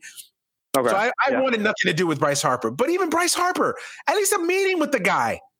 Yeah. No, I mean, look, I hate, first of all, just for an update for everyone listening, it's Sunday afternoon, and the Mets did just take the third game of the series against Detroit.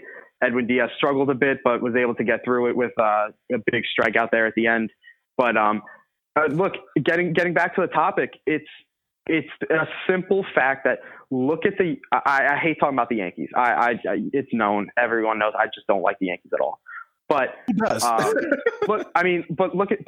look, I mean, with the Mets, like, you hear a lot about Cespedes. It's the big contract that they gave and whatever, and all that kind of crap and whatever. The Yankees are still paying Jacoby Ellsbury to sit and do nothing. Yes, he is in Siberia. I have never seen a team that literally has a player of Jacoby Ellsbury's caliber. Now, we can argue whether Jacoby wasn't worth the money. I get it, but he's still a decent player. And they're just basically paying him to not be there. Yep. And and look, that's what they think, and they know that, hey, when everyone's healthy, Aaron Judge, Giancarlo Stanton, and Aaron Hicks and Brett Gardner are all better options than him. And they're not messing around. They're saying, look, I understand we're paying you all this money, but at the same time, just because we're paying you that money, we're not going to play you if you're not performing. And look, the Mets are still throwing Jason Vargas every fifth day, and Todd Frazier is still going out there and playing third base every day, despite an extremely low batting average and despite Vargas not being able to throw more than 5 innings. And that's just a sign of a bad organization versus a good organization. Absolutely. Where you have one team that, look, okay, we understand we paid you all this money. We can't really just get rid of you because no one wants you at the contract that we paid you. We're going to keep you, but you're going to sit the bench. Versus, okay, Todd Frazier, you're hitting, 200. We're going to play you at third base every day. And Jason Vargas, we understand that you have like a 5 ERA and that you can't go, more than 5 innings, but you're still going out there every fifth day. It would be so easy to cut bait, go and wait until after the draft, sign Dallas Keuchel, sign Craig Kimbrell once the draft picks are no longer attached to them, and then go from there. But it's two different organizations. One run well, one not.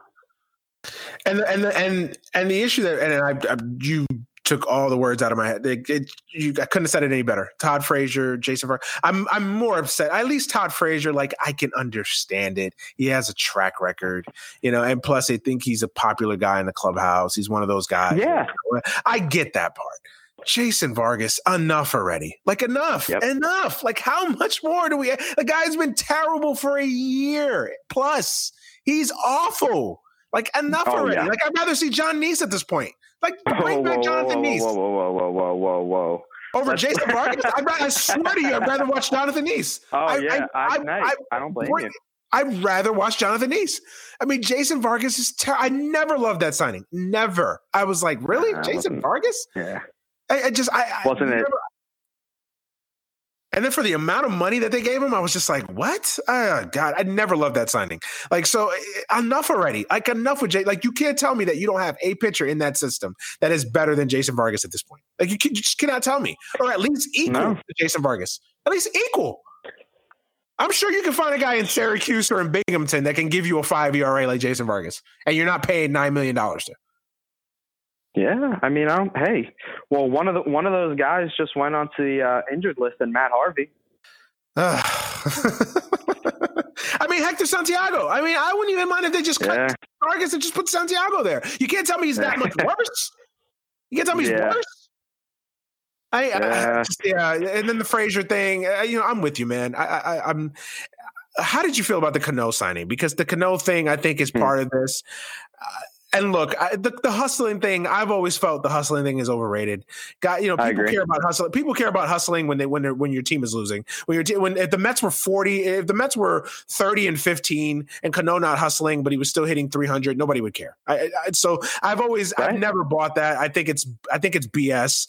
I think people make it a story when a team's underperforming. Oh, he's not hustling. I've never bought that. That being said, I never liked the Cano signing. I thought it was an overpay. To me, I'm not, because here's the thing. The Mets had all the leverage in that trade because the Mariners were not trading Cano anywhere else. He didn't want to go anywhere else. No. Cano told the Mariners, I only want to go to New York or maybe even LA. The Angels weren't taking his contract. The Dodgers weren't even touching him. So that left two teams for you, the Yankees or the Mets. And the Yankees wanted nothing to do with Robinson Cano. So I left the Mets. The Mets had to know they had all the leverage in the negotiations. So I'll take Cano, but you're eating most of the money. Give me Diaz. I'll throw in, we'll trade Bruce. I'll give you a nice prospect, but I'm not giving you Kalanick. And if that's the case, and if the Mariners were so dead set on getting Kalanick, then just make the deal straight up for Edwin Diaz for Kalanick. I think that's definitely an interesting point, and obviously giving up Kalanick's really difficult because, everything says that he's a really toolsy, great hitter, great, very good outfielder. And look, he's absolutely tearing up where I don't know exactly where he is. I think he may be an A-ball. He's tearing it up right now good for him. That's great. I liked the Cano signing. I liked the trade for Cano. I hated giving him up. Giving up Dunn, I thought was fine. Giving up everything else they gave up, I thought was fine. Right. Kalanick hurt because you knew that, they had just drafted him. And they were extremely, people were high on him. The reason I liked getting Cano was because he didn't look like he had regressed at all. Obviously there was the PED thing, but you looked at his numbers from, previous years. He was still hitting high average. Wasn't playing in a home run hitter's ballpark. Still was hitting home runs, driving in runs. And then last year, when his season stopped because of the PEDs and he came back and still hit like a 300 or whatever it was, that gave me confidence. And obviously, look, he's struggling. He's struggling right now. The injury obviously is not something that you want to see, but boy, he needed some time to clear his head. And I think the same thing was with Jeurys Familia. He needed time to clear his head. Hopefully this, rejuvenates Robbie and gets him going. Again, I liked it. I didn't like giving up Kalanick, but at the end of the day, if you want to win right now, which is what Brody has said, what the Mets have said, they're in it to win right now, then look, sometimes you have to give up, you have to give to get, and boy did they, and look, Kalanick, you think if your window's right now for the next 3 to 4 years, you may not see Kalanick in the majors during that time. And then at that point, he's not really of too much use for you. So I understand the thinking there, but boy, it's tough, especially with Robbie struggling and how he's playing in the minors right now. Yeah, no. I'm not one of those that likes to hoard prospects. I get it. Yeah. Who knows with these guys? For every Kelnick, there's a Alex Exobar that comes up and just does absolutely nothing and is overhyped. Right. So I get it. I understand that. I get that. And I'm not just trying to say that because Kalanick, I always mispronounce his name. Kalanick. I've heard so many different pronunciations. Right. If he was hitting 210 in A-ball, Montana, or wherever the hell he is, would I be saying the same thing? Probably. But not with the same vigor. But look, I just didn't like the Cano deal because the point that you brought up is they're trying to win now, so make the Cano deal. But that's what Brody and Jeff said, that they're trying to win now. They get a guy that helps them win now. But to me, if you get Cano, why get Cano? You could have just got Machado. Yeah, no, I absolutely agree. That's my issue. You could have got Machado. All it would have cost you was money. Now I know it's easy to say $300 million is all money, but it's not our money, obviously. But the $300 million, put Machado at shortstop or third. You already had a second baseman in place in McNeil, who is living up or even exceeding expectations at this point. I love that guy. I love that guy. He's a great hitter. I just didn't find you didn't need Cano at the position that you got him. And then it's if you're telling me, well, we're trying to win now, then sign Machado. Sign Machado. That's the issue that I have with it. It's like, you can't tell me, well, you're trying to win now. It's like, well, we don't have the money, or we don't want to spend the money on Machado, but here's Cano. Like, hey, see, we're trying to win. Like, that's why I didn't like that trade. It just bothered me. Now, of course, getting Diaz, getting a closer of that caliber, I get it. And the thing that they always try to spin it is, oh, well, we got Diaz in the deal. Okay, great. But to me, I think you could have just did the deal for Diaz straight up. Now, I know the Mariners probably wouldn't have did that, but who knows? Yeah. Who knows? Just say, hey, you know what? We don't want Cano. We'll give you Kelenic. We'll give you Dunn. We'll even throw in another prospect just to make you happy. Give us Diaz. Yeah. I would have been much better with that than throwing in Cano. And if you have to take Cano, then I'm not paying $60 million. I'm not. You're basically giving me Cano as a throw-in. Yeah, especially if I'm giving you Kelenic, like, you're giving me Cano as a throw-in. Like, I may be paying Cano $10 million. Yeah. Now, I know it's easy for me to say. I'm not in the room. I'm not making those negotiations. But, I mean, look at the leverage. Where were the Mariners going to go? They didn't want Cano. They weren't going to keep him on the roster. So at this point, where were you going? I'm playing hardball with the Mariners. I'm saying, you know what? You have nowhere to go. We're the only team. We're showing interest. So. Yeah, it's tough. It's really tough to see. It's tough to see. It's obviously hindsight, but boy, obviously it doesn't look great right now, especially with Robbie not performing and the fact that he's hurt. Yeah, he's hurt, and he's not performing. And again, the hustle thing, I've never made a big deal about it, because again, if he hits 320 and they're 30-15, the hustle thing is I've always hated that. So I guess projecting this out a little bit, obviously the Mets just won 2 out of 3 against the Tigers. They had a great homestand.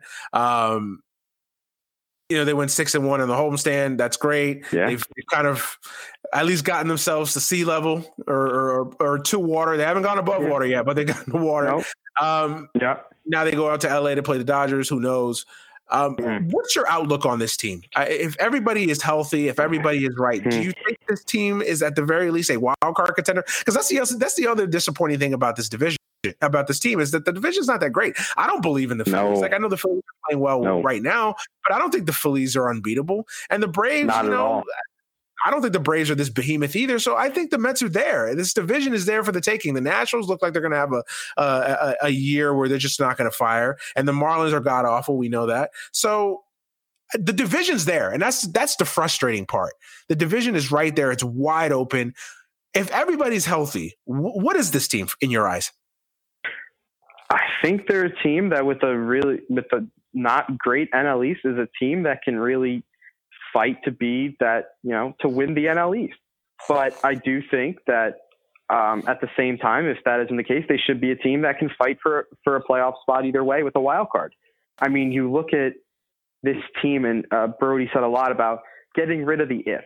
So as much as I love hearing that, we can play the if game right now just for this, to say, all right, Conforto's back. And I'm not counting Cespedes because that's just... Yeah, Cespedes is done. Just don't count Cespedes. I never counted him this year, McNeil back. And then, who else? Nimmo comes back. And say what you want about Nimmo and how much he's been struggling this year. I think there's still more upside to him playing center field because with the potential to get offense from him than to get offense from Juan Lagares. Then you could take them out in a double switch and have Lagares play center field if you have the lead late in the game. JD Davis, I love JD Davis. I love that kid. That was a steal. That dude can play. That dude can hit. He's not a good fielder. He's been fine in the outfield. Obviously, we don't know what Jed Lowry is yet, but if you look at that lineup with Jed Lowry in there, I mean, geez, you have McNeil leading off, and McNeil is just he's my favorite player on this team, other than DeGrom, and I think he might be my favorite just in general because he doesn't really strike out. He puts the ball in play. It's just fun to watch. He does little things. He can play. He actually plays a good left field and plays a good second base. It's really he's a good. It's interesting because that was the knock on him too, is that they didn't know if his glove would match his bat. And he's actually played a lot better than expected. Yeah, so I agree with you. I love JD Davis. I think he should be at least the third baseman over Frazier right now. Oh, I agree. I agree there. But let's say, you have McNeil, you have Pete Alonso, who he's been struggling a bit over the last month or so, but it's been still hitting bombs. And that he's someone who can, get you big hits and get you home runs. You have Robbie Cano, you have Michael Conforto, you have Wilson Ramos, you have Jed Lowry. I mean, you have Brandon Nimmo, Ahmed Rosario, pitcher spot. You look at that team and you're like, these guys can hit. And then you look at the rotation, and if they're on, I understand saying if a lot, but boy, you throw DeGrom there, you throw Wheeler, who despite giving up 3 runs today actually looked very good. And then you have, Noah needs to figure himself out, needs to get that slider working again, because I was seeing something how a person on Twitter was saying that it doesn't look like he has the good grip on his slider, and it's costing him. And it's very well possible, because he hasn't really struggled in his career other than this. Then you have Steven Matz, who you're still not sure what he can be, but he's good. He is good. And then obviously you have Vargas, but boy, you look at that team and you're like, this team can play. Yes, They have guys who not only, like last year was just a bunch of guys who could hit for power but couldn't hit. This year you have guys who can hit. You have guys who can hit for power. You have guys who can do both. And you just look at this team and you're like, they can be good. And obviously this is an important stretch coming up right now. They took care of business. Now look, obviously getting swept by the Marlins is terrible, and it easily could be 9-1 in their last 10. Yeah. If they had taken care of business there. But look, right when their season was on the brink, it was on the brink of, just falling off, losing, 5 in a row, including the last 2 to the Nats. Yeah. They've run out and they've won 6 of the last 7.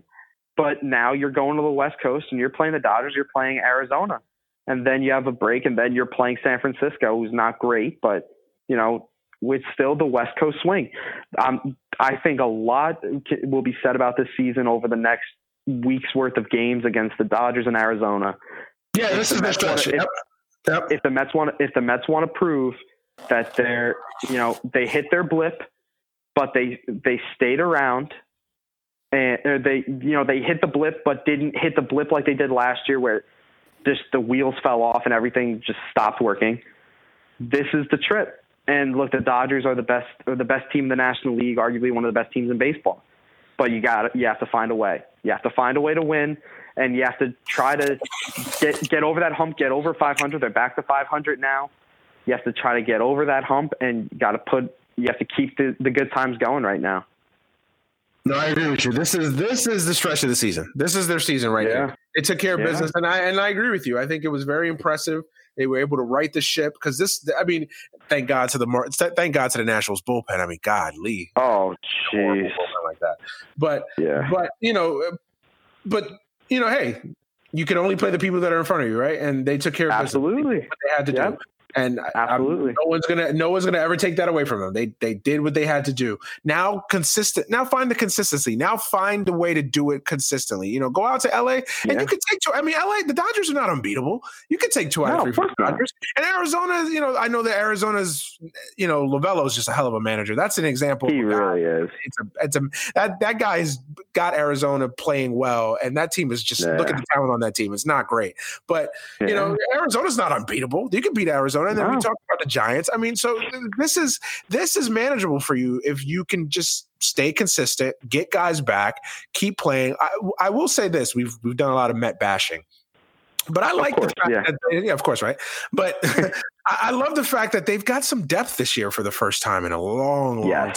Look at the guys that they have now. Adeiny Echeverria, he's a major league player. He's a guy that can actually be a major league player. They're not running out there the Mike Baxters of the world. They're not out running guys that, AAA guys out there. They're running quality major league level guys. Adeiny Echeverria, Carlos Gomez, these are guys that can keep you afloat until your big guys come back. And then even when your big guys come back, these are guys that are valuable bench pieces. Like I'd still want to keep Carlos Gomez around. I'd still want to keep Adeiny Echeverria around. I know they DFA'd Davis, but even Davis is a contributor. We'll see what they get out of Matt Kemp. Matt Kemp is a guy. I like that Matt Kemp move. I still think he's a guy that can help you. I think he's a guy that gives you a pop, and he can play the outfield. And I love the fact that they're going out and getting these made, because I think that was one of the knocks I had on Alderson all those years, is that the bench just was really lacking. Outside of 2015 when he got Uribe and he got Kelly Johnson, they just didn't have major league caliber guys on the bench, and that hurt him. No, absolutely. And at the same time, I love the Matt Kemp signing. I agree, because look, that's a no risk with the potential for a high reward. Absolutely. He can't play the outfield anymore, really. But if you're facing, let's say your offense is struggling a bit, you need someone to hit. The dude can go out there and hit. Like I think I had a friend who sent me his last couple games, or his last maybe week's worth of games with Cincinnati before they released him. He was hitting like a 270. It's not like he can't hit. It's simply that, look. He's probably a DH at this point in his career, so he probably should have ended up in an American League team. But hey, he could still. You could still trot him out there. You're trotting Todd Frazier out there, for God's sakes. You could still trot out Matt Kemp and still get something out of him. So I agree with you. I love that signing. Yeah, and look, it's actually going to be interesting now, because my initial thought before today was, all right, Cano's going to come back at some point. You hope that Lowry's going to come back. But let's say Cano comes back. Who's the roster casualty? Today they made a tough move, and they had to get rid of Rajai Davis. They're hoping that he clears waivers and he'll go to AAA. But, and that was to get Conforto back. Now, if Cano comes back, are you really going to send Dom Smith back down again? Because I don't think you can. You can't. No, he went, I think, 2 for 3 with a walk today, and he's a great bat off the bench, and he's someone that, look, if Pete struggles and then you want to start splitting time, you can do that because Dom's playing very well. And I love about, not to cut you off for a second, but what I love about Dom Smith? What I love about Dom Smith? That kid's been browbeaten and beaten down for 2 years, and that kid got himself in shape. He didn't sulk. He didn't cry. He didn't bitch. He didn't moan. He said, you know what? I'm going to go out. I've never seen a kid. People forget this kid was a highly touted prospect. He was the number one prospect in baseball for a while. He wasn't a guy that, he wasn't a can't miss guy per se, but he was a guy that a lot of people had high hopes for. The weight was always an issue. It looks like he's got himself in great shape. He looks he looks completely different. He looks totally different than he does. Yeah. And he's a guy that I respect that. That kid got browbeaten. He got destroyed. He got drugged through more than any other prospect I had ever seen with the Mets. Yeah. And he, you know what? He didn't cry. He didn't sulk, like I said, and he got himself in shape, and he's made himself into a major league player. I respect that, because he could have easily folded. He could have been another Lastings, Millage, or anybody, and countless other Met prospects that just go by the wayside. He didn't. He made himself into a big player, and I like this kid. I want to see him on this roster. I think he's earned it. Yeah, absolutely, and you admire that. You absolutely do. And you look and who are they going to dump though? Hechavarria just has Hechavarria's playing well. Yeah. He's playing well. They have a difficult decision to make, and look, these are the difficult decisions that, as a team, obviously it sucks to make, because it's really difficult. And but look, it's a good problem to have. It really is. I wish they'd get more pitching depth. I wish they get more starting pitching depth, especially when they let Gio Gonzalez go, because they wouldn't guarantee him a spot in the rotation over Vargas. That you don't like. That I don't like. And then they wound up spending $2 million to call up Hector Santiago. Exactly. Which is basically exactly what they cost. Exactly what it cost to get Gio. But we'll see. We'll see. Yeah, no, we'll definitely see. Let's talk, almost wrapping up here, but let's talk about Pete Alonso real quick. Has he exceeded your expectations? Because I love the kid. I love the kid at AAA. I thought he had potential. I'm always a skeptic with these prospects. I always expect the worst until they overperform, because I've just been burned so many times. I thought, this guy was going to be great, and he didn't live up to it. I thought this guy was going to be great, and didn't live up to it. So I kind of take a wait and see approach with prospects. I expect the worst and hope for the best. And so I expected the worst, Pete Alonso. I expected him to be in Syracuse by now, and he's exceeded everything that, and this kid's a leader. He just has a presence about him. I know he's struggling right now, but I think this is a good thing. I think it's a good thing that he's struggling right now. I think he gets to, humble himself a little bit, figure some things out, and then he'll be back. I have no confidence that this kid's going to be back. So talk to me about Pete Alonso. Has he exceeded your expectations in any way? I mean, I think absolutely, because like you said, when someone does something in the minors, it's great, but then there's always that, well, can you do it in the majors? And he came out guns blazing. He was unbelievable. And look, he's struggling now, but he's still getting his timely hits. He's getting his big hits. And he's still a presence in the lineup. Yeah. Absolutely. Someone that you have to worry about. And look, slumps happen. I think he's gonna get out of it. A slump just happened with Wilson Ramos. He was slumping for a while, and then he just came out of it now, and obviously it looks terrific. I think today was actually a very good day to give him off. Yeah. To have Dom start, I think that was actually a pretty good call, especially with them now going to the West Coast, because they're going to need him for that series coming up, and they face Kershaw tomorrow in the first game of the series. So you want that right-handed bat in the lineup. But just in general, I've been so impressed. I've been really impressed with him at first base. Defensively, That was the knock on him. It may not be fluid, but boy, we've come a long way from watching James Loney not stretch at all at first base to now Pete Alonso doing full splits at first base. He does all the little things. He works so hard. And then he says everything right after the games, and he gets so excited and he's so happy, gets the crowd fired up. How can you not love him? He looks like a star, though. He has that star quality about it. It's just that it factor.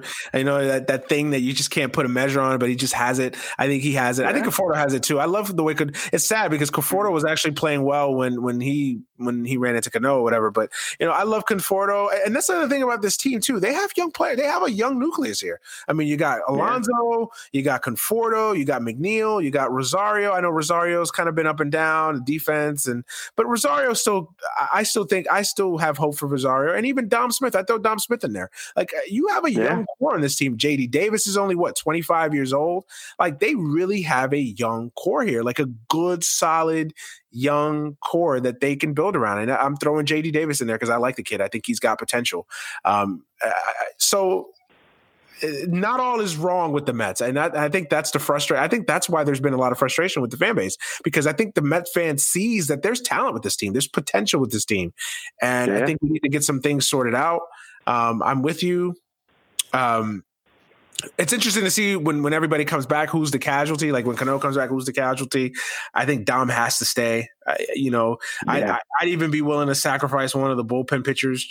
I agree. Dom has to stay. That's over now. Like, he has to stay here now. That's going to be interesting. Last thing before I let you go, man. The pitching. I think that's probably been the most disappointing aspect of the season so far, is how up and down the pitching has been. I think you expected a little regression from Jake. I mean, I think even the biggest Jake DeGrom fan had to expect that he wasn't going to do what he did last year. I mean, that was one of the great pitching seasons of all time. I don't think anybody expected this. Talk about Jake and talk about Noah, because I think Zach is Zach. And Matt's are Matt's. I think they're in a different category themselves. But talk about Noah Syndergaard and Jacob DeGrom first. Like, I don't think anybody expected those guys to kind of just be up and down. They're just up and down. I mean, you see Noah, you have a great game. They have a so-so game. They have a bad game. They don't have a great. It's just been up and down with those two guys. Yeah, Jake, I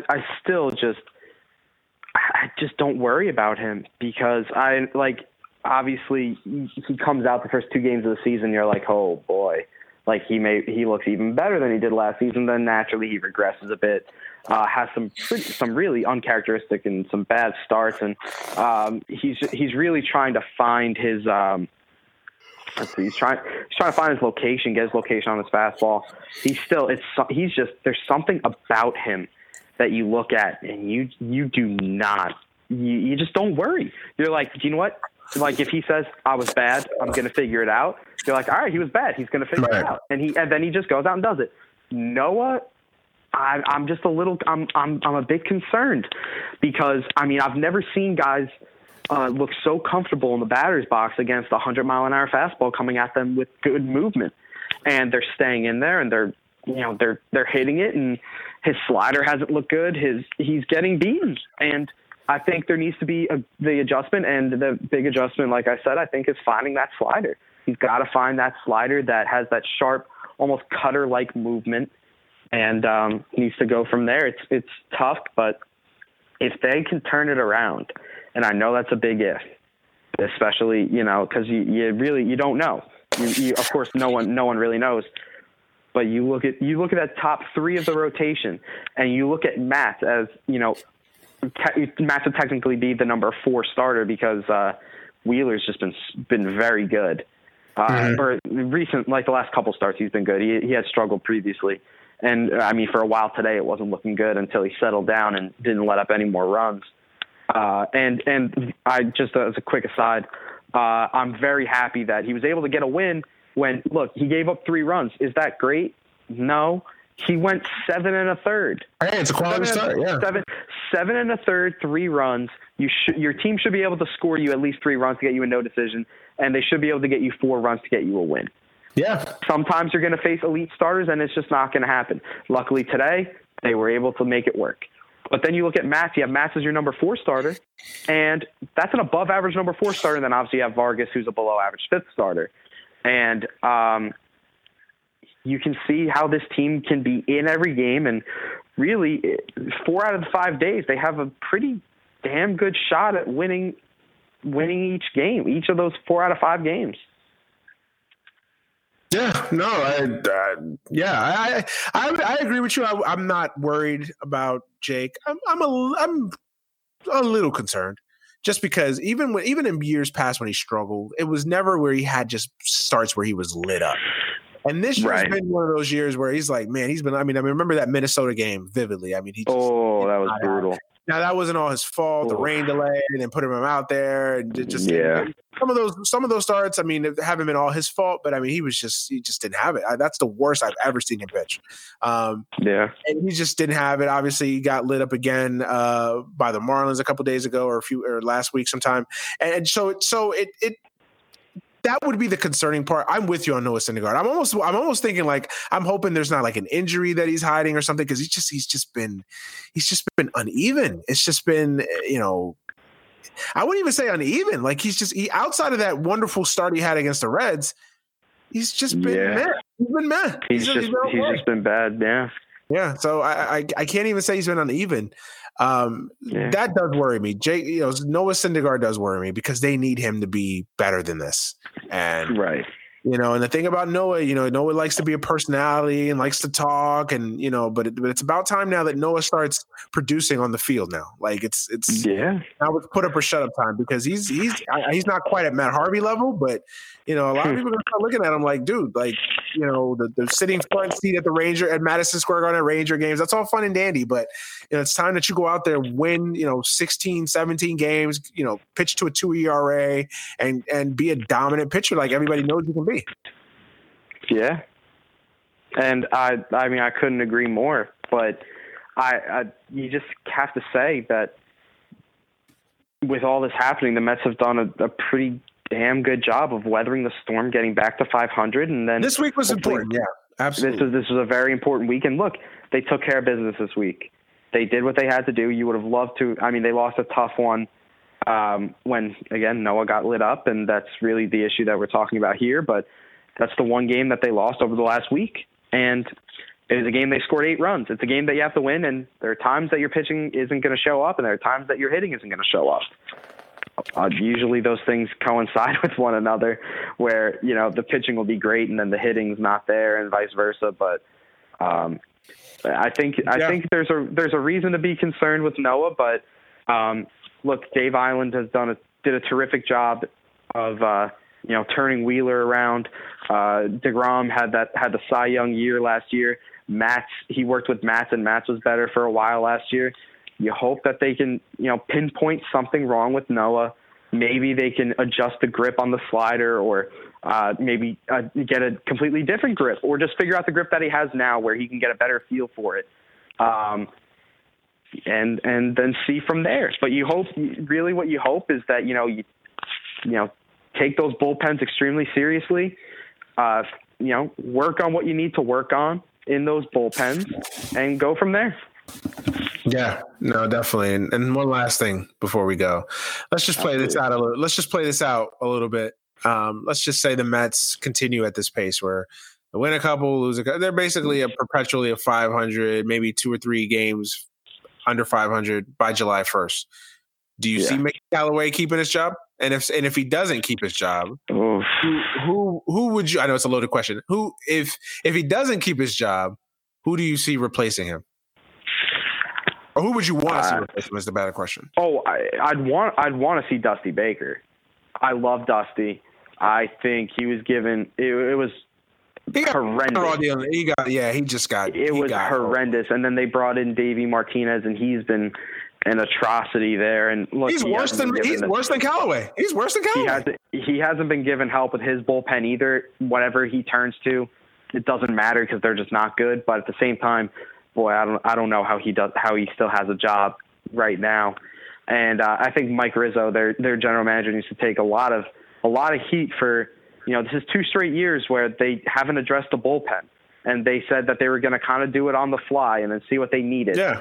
And they still haven't made any adjustments, and they're about to sweep the Marlins. But look, again, that's sweeping the Marlins, and I understand that there's a team that the Mets just lost to. The Mets just got swept by, but at the same time, it's still not a good baseball team. And you need to worry about that. But I love Dusty. I think he's just the perfect combination of old school and new school, and someone that could handle the media and someone who could get fired up.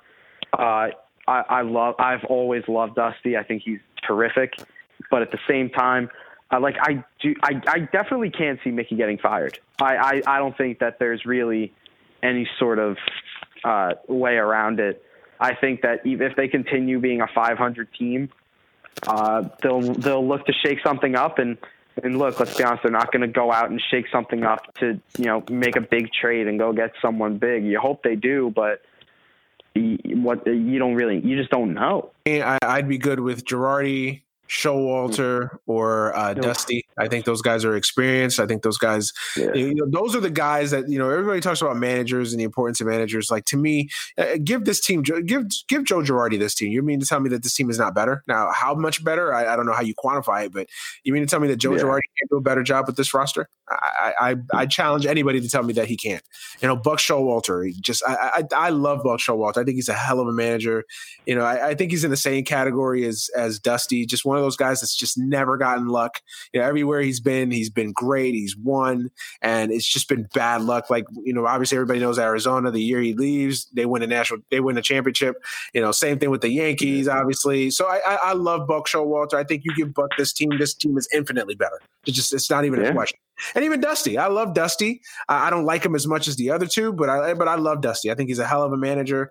I think he's got a raw deal in the Nationals too, and I think you give Dusty this team is better. So any one of those guys, I would be good with. But I think you're right. I think Callaway's. I think this week was big for Callaway. Like, I think after everything that happened Monday, and they come out and they have just a terrible homestand, or even just an average homestand, I think that Mickey is. I think you can't continue with Mickey. That being said, if they have another horrible June, they're going to have to fire him. You can't have another. Yeah. So I wouldn't be surprised if they pulled the trigger quicker than you would expect if things start to go south, because if they sold, like I said, they sold the fans on them being winners now and winners in the future. And if they're not winning now, then they're gonna try to fix something. And who's easier to blame than the manager? Do you think that they've been a little bit gun shy about firing managers in season since the whole Willie Randolph thing? I think they've been since the Randolph thing. Absolutely, I think so.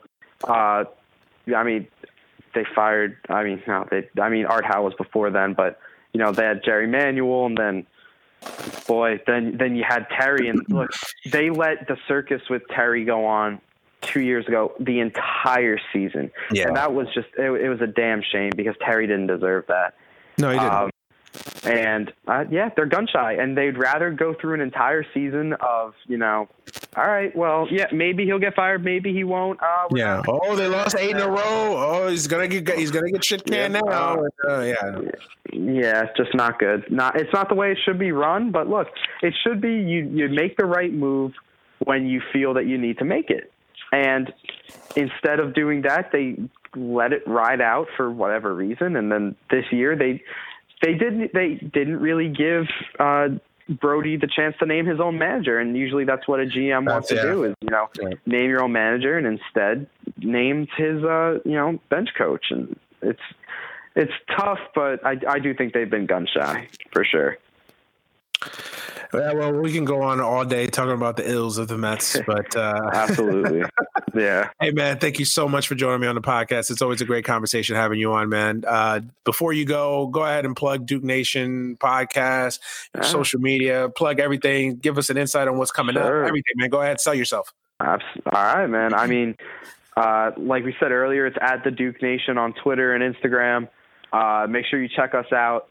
We'll be having podcasts coming out soon. We'll be having articles coming out soon on Duke's recruiting class, maybe including Joey Baker. It probably will if I have the time. It'll be some in-depth stuff looking at not only their games, but how their game will translate and stuff like their defense that won't show up in statistics. So, just take a look at those when they come out, and we'll be tweeting them out. And if you have any questions, any suggestions, always feel free to DM us. Always feel free to show us some love on Twitter, and we're good with responding, so don't worry about that. Awesome, man. Definitely check these guys out, man. It's awesome. If you're a Duke fan, check the podcast out. It's always a good listen, and check out Dan as well. He's got a lot of he's active on Twitter, so especially about Mets. True. Absolutely. It's baseball season. Absolutely. Yeah, man. Well, thank you for joining me, man. As always, it's a great conversation, and you're always welcome back. So anytime, man. Absolutely, man. We'll get you on ours too, for sure. Yeah, no doubt, man. Anytime. Just give me a time and a place, and I'll be there. Absolutely, my man. I appreciate it. Thanks for having me on. All right, welcome back to the show. I'd like to thank Dan for being my guest this week on the podcast. Please make sure you go follow him on Twitter at DansMets19, at DansMets19. Also check out his podcast, the Duke Nation Podcast, available at thedukenation.com. Also Apple Podcasts, Google Podcasts, Spotify, anywhere where you can find podcasts. That show is available for you to listen. That is it for me today. Please have a happy, safe, blessed week, especially this weekend. Enjoy your Memorial Day weekend. Please be safe out there. Don't do anything crazy. Enjoy yourselves. Have fun. Enjoy the weather wherever you are. Come back safe next week and listen to the podcast as always, man. I'm trying to have a guest on Wednesday to do an NBA Finals preview. We'll see how that turns out. I'll keep you guys posted on these social media sites. As always, you can follow me on Twitter at @TheManuelBrown, on Instagram, TheManuelBrown, Snapchat, MannyBro15, Facebook, Manuel Brown. Follow me everywhere. Of course, you can follow the show at AGS Pod on Twitter, at AGS Podcast on Instagram, Any Given Sunday on Facebook. Make sure you become a member of AGS Nation. Also check out all the other Dead End podcasts on the net. Is the Mic Still On? Dead End Hip Hop, Dead End Sports, Dead End Gaming, Chris Platt's Hip Hop, Strictly Hip Hop and Hoops Talk. Everything, man. The brand is Brolic. Not to borrow from Deuces and Mero. The brand is definitely Brolic, so check us out, man. But yeah, that's it. I'm done blabbering. I'm out of here. I gotta go barbecue. Hopefully eat some good food this weekend. Please be safe, though, for real. Definitely. Please be safe. There's a lot of accidents. A lot of crazy shit happens on Memorial Day weekend. People get drunk. Please be safe. And we'll definitely check you out next week on the podcast. I'm out of here. Peace.